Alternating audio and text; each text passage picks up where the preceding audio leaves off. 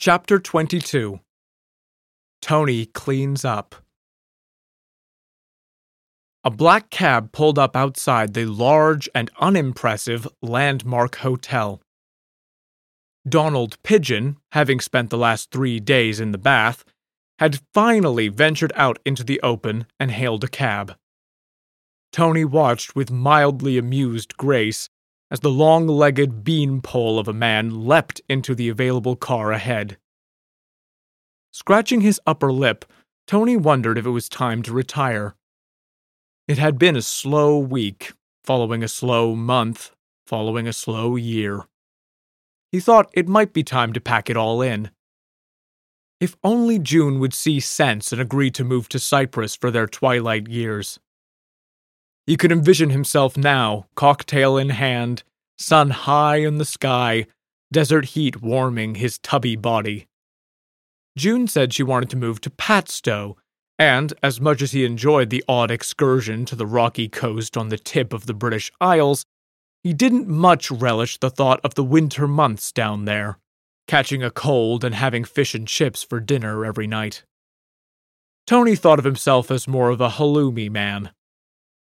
While Tony basked in his exotic daydream, a large, red-bearded man exited the hotel and made for the cab.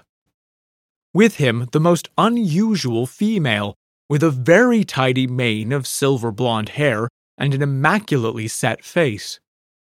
Redbeard opened the cab door, making Tony jump up in his seat a little. "Where to, mate?" Tony's deep, jolly voice returning to him. "Putney," came the gruff reply, with not the nearest hint of lightness. Tony was good at his job. He knew people, and people liked him in general. He also knew when to keep his mouth shut.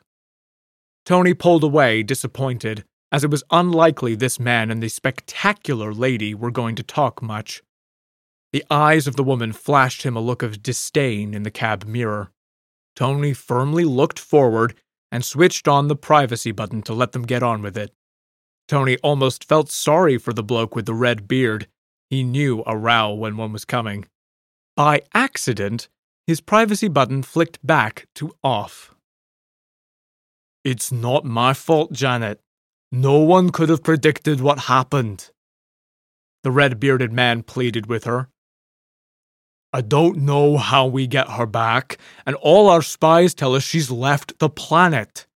We have to get back to over there sooner rather than later. We must help her. Polly has no idea what she's doing." The red-bearded man sounded desperate. "Well, she soon will. And if Donald thinks he can get away with what he's done, innocent or not, he's in for it," she growled. "It's not his fault, is it?" Redbeard replied. "We'll see. I hope not. I hope he's not that stupid." Janet folded her arms in a matter-of-fact kind of way. "Why? What's going to happen?" "Can you see it? Can you see the future? Where are we going?" Redbeard shook her by the arm. "I don't know, but I promise it's not going to be boring," Janet said, smirking. "Interesting," thought Tony, flipping back the privacy switch. Very interesting indeed. The end.